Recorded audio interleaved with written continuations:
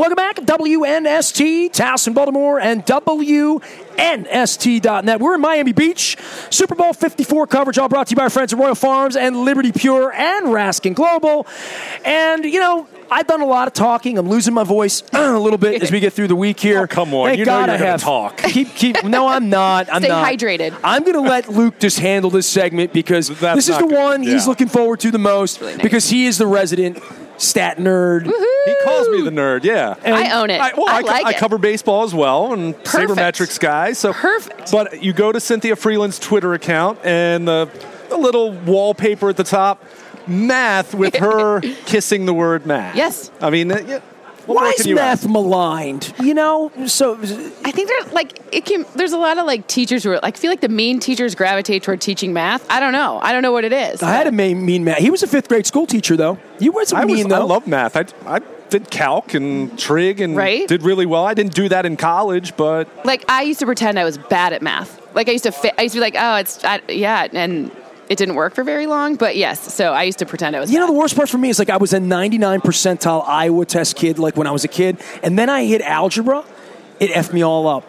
I mean, the X's, the O's, the variable, and I got lost. And then Algebra 2 really destroyed me, and then I never made it to geometry or trig or calculus or anything like that. I'm sorry that we lost you along the way. I went verbal. I went out of math. I went verbal. So one of my best. It worked that well for me. I mean, look how it turned out. I know. Look, 27 Super Bowls later, here I am. So. One of my best friends in high school was our valedictorian, but to this day, I still will heckle him a little bit and be like, yeah, who was the guy you were calling at 11 o'clock to help you with your trig homework? Exactly. So there you go. See, I'm talking math theory here because once you guys get nerding it up, I'll just be here drinking some Liberty Pure water. Math and football, and Eric DeCosta in Baltimore. And I know Eric exceedingly well, and I know Eric started to push toward Yankees and Astros and baseball people to figure out how do we take this analytic revolution in baseball and apply it to football. And I think Lamar Jackson is at least the early part of this experiment. Am I correct in saying that? Well, first of all, I don't know if I think it's an experiment because I'm really lucky in my role. I get a chance to see almost every single team's analytics departments. The good, the bad, and the ugly. Correct. And they may not call it analytics, but every team does do some version of analytics. They may not. The word might not be analytics that they call it, but the Ravens self-scouting is self-scouting, okay. Right, fair enough. Operations, some of it quality control, so different names for different strokes for different folks, right? But no team has it set up better, or the communication better, or the actual utilization of analytics better than the Ravens.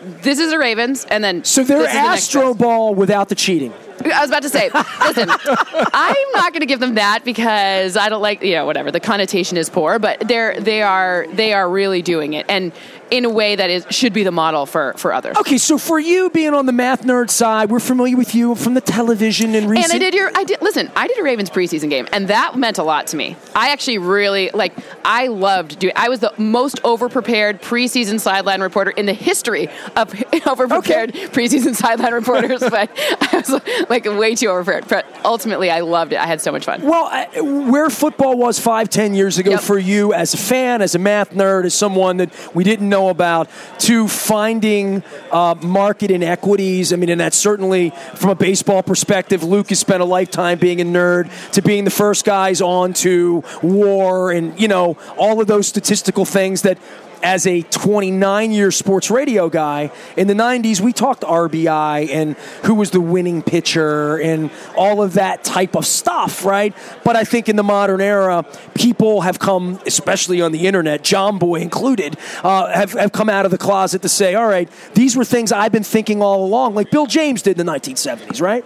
Bill James, Bill Walsh. Fair enough. That's probably, to me, if I had to say the father of analytics in football, is definitely Bill. He wouldn't have called it that. I don't think he was like, hey, I'm doing advanced math concepts here. I don't think that's what it was. But the strategy, it's really about creating a cohesive unit. It's a lot harder because 11 variables on either side each time moving in every single snap. That's a lot. It's just a much more difficult equation than, in baseball, kind of one thing happens and then a cascade of other things could happen, right? they determine what kind of pitch, right? Like we don't have a version of that, right? Like we don't. Well, Mahomes does, but fair, or I would argue maybe Lamar Jackson rushing to the outside is the. We're trying to measure Lamar statistically against right. other quarterbacks. It's apples and grapefruits, right? And you can't, because it's also the personnel around him, because you can't like drop one thing into another thing, and because what really needs to be like can't be stated enough is the personnel matches what you want them to do. That's analytics right there. That's strategy, right? Like without those tight ends, without that type of O-line, without drafting Hollywood Brown, without all of these pieces work together to make this strategy work, right? Greg Roman orchestrated this thing to work with what assets he had. Well, then you say Ronnie Stanley's a better run blocker. Marshall Yanda at this point is a better run blocker, that right? To me, sure, but why? Because the scheme fits. If you when you have these, when you're showing this look to a defense, that's what they're going to expect, or that's what they're going to do, and they've become a better, because that's their strategy, and they're able to execute it. Given all, you're a good run blocker if your other guys are good too. You know what I'm saying? Oh, and you're a good pass blocker if your other guys are good too. It all works together. It's not one piece. Yes, a quarterback makes a huge difference because they touch the ball in every single snap, but ultimately one piece. And if you want to get the most out of it, you got to get all of the pieces to work, right? It's like not just one. That's the trick. And then the Titans come to town and the pieces don't work anymore. Cynthia Freeland joining us here. You can follow her at C Freeland out on Twitter. Obviously, NFL Game Day morning. Go ahead, Luke. Well, I was checking out your piece where you were breaking down different numbers to know for the Super Bowl. And the one that really stood out to me was 16. Since the start of last season, you mentioned 16 of Patrick Mahomes' 17 interceptions came when the defense rushed 4 or fewer players. Well, all we've heard about with the 49ers defense is their front four. How, unlike the Ravens, kind of had to blitz to create pressure. They hardly ever blitz, and they create that pressure. And I keep looking at that number, and this is where someone who appreciates math like I do, we always have these talking points in football, and some of them are cliche, and some of them are very appropriate. Like defense travels. Yeah. But some of those cliches or some of those talking points are appropriate for certain games, but can you give me a meaningful number, a meaningful statistic that actually offers some context? And I thought that number there, Patrick Mahomes, now maybe it's kind of a no-duh kind of concept, but when there are 7 in coverage, he's not quite as godly as he can be when teams try to blitz and he just kills you. So for NFL.com, that's where the article is. There's 10 numbers on there. And I don't get to write everything that I have about it because it would be boring and people would stop reading it. So the thing that's not also included in there that's like the next level of nerdy is like, so I looked at all of those interceptions and how close their defense was to the separation between and ultimately what you're having is you're really having more often than not, like 9 of those 16 were when Tyreek Hill was bracketed. So that's an interesting kind of additional point on there where 2 defenders were very close to Tyreek Hill. I thought it was going to be more Travis Kelce based because they do those quick strike little things, right? And it was actually more when Tyreek Hill was covered up than the other pieces weren't as good as him to get the ball, right? So 2 on Tyreek Hill was kind of the other part that was interesting about that. You mentioned some of the player tracking, and I think that's where people hear analytics and then just think, okay, a bunch of nerdy stats or splits and all that, but I think the player tracking piece is what, and I was just reading about analytics in football and staffing and teams that are hiring more personnel. The player tracking data and next-gen stats with the NFL, it really feels like a game changer. And maybe there's a lot of filtering to really filter out what's meaningful and what's just noise. Right. But that seems to be the major direction where teams are going, where they're hiring people to say, okay, we know how fast this guy is in this situation or on this play, but to try to figure that out, I think that's the big game changer. And that's why not just in games, but you're seeing all these players wearing the tracking stuff during practices even. Yeah, so there's kind of 2 ways that it works. The first one is with the tracking information, it's only going to be as good as so this is what we have. We have that GP, the next-gen stats have that. So when I look at what the next-gen stats will be capable of doing, we're only going to be as good as how we kind of figure out how to use that information. Speed inherently, there's a little bit of speed that drives me crazy because it's to reach top speed, you typically haven't been hit or Yeah. Like who cares? Like, 22.93 or 22.83. Oh, he's so much slower. Like, stop it. Like, it's like the 40-yard dash for an offensive lineman. Is that really useful? I don't know. No. After the first 10 split, if your O-lineman's running more than 10 yards, it was useful the day after Orlando Brown didn't run well, right? I mean, it gets used against you, but it does not preclude you from doing the job, right? Right.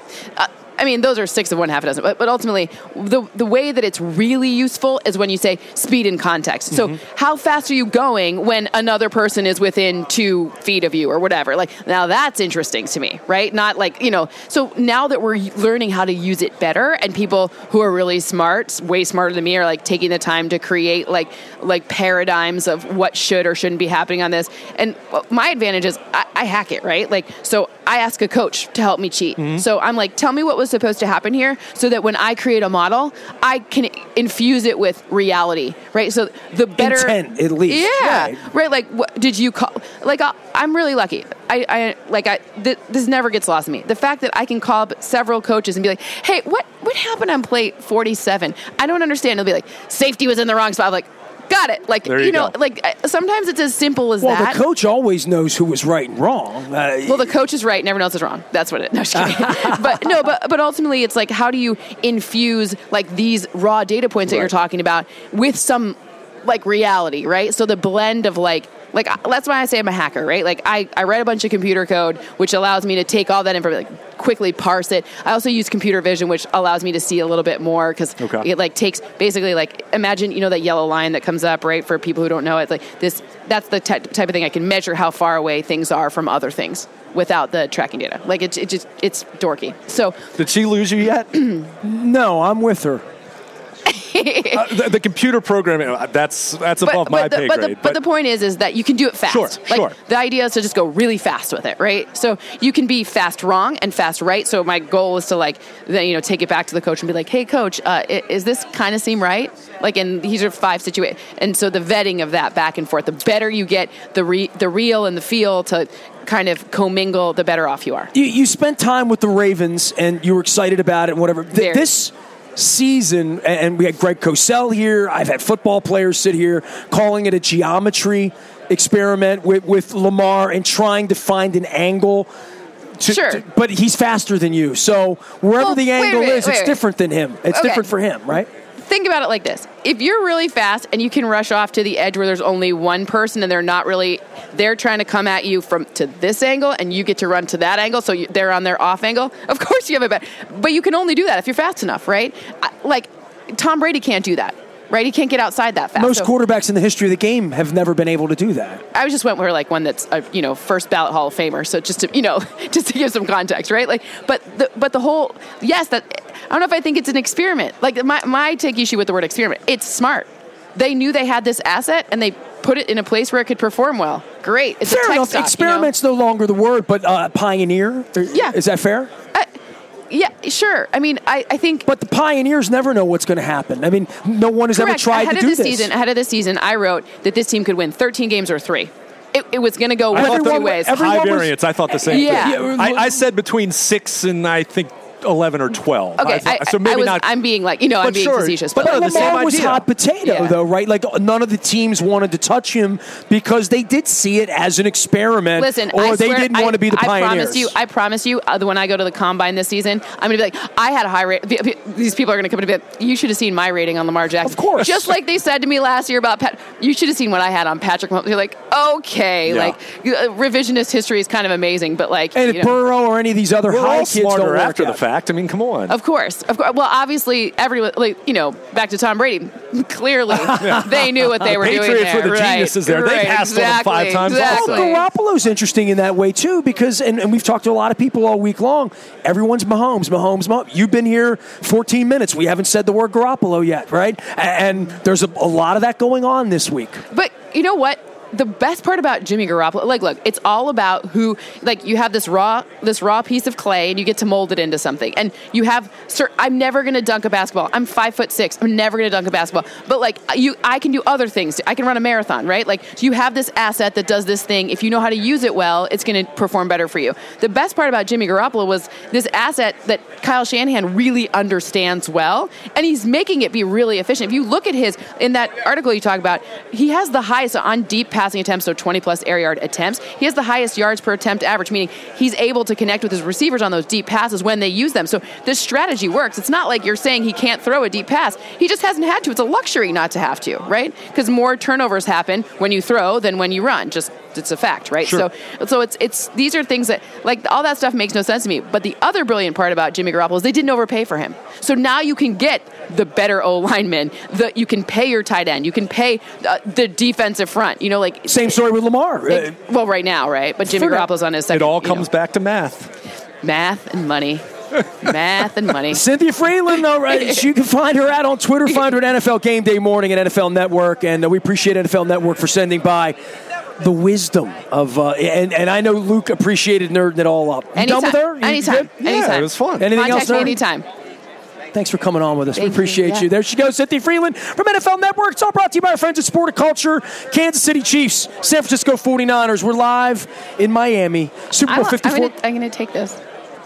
You're a Chiefs fan? No, I just like I think it's cute. You I can like order both. it. People have thought this was cannabis. It's not. It's just a little rubber.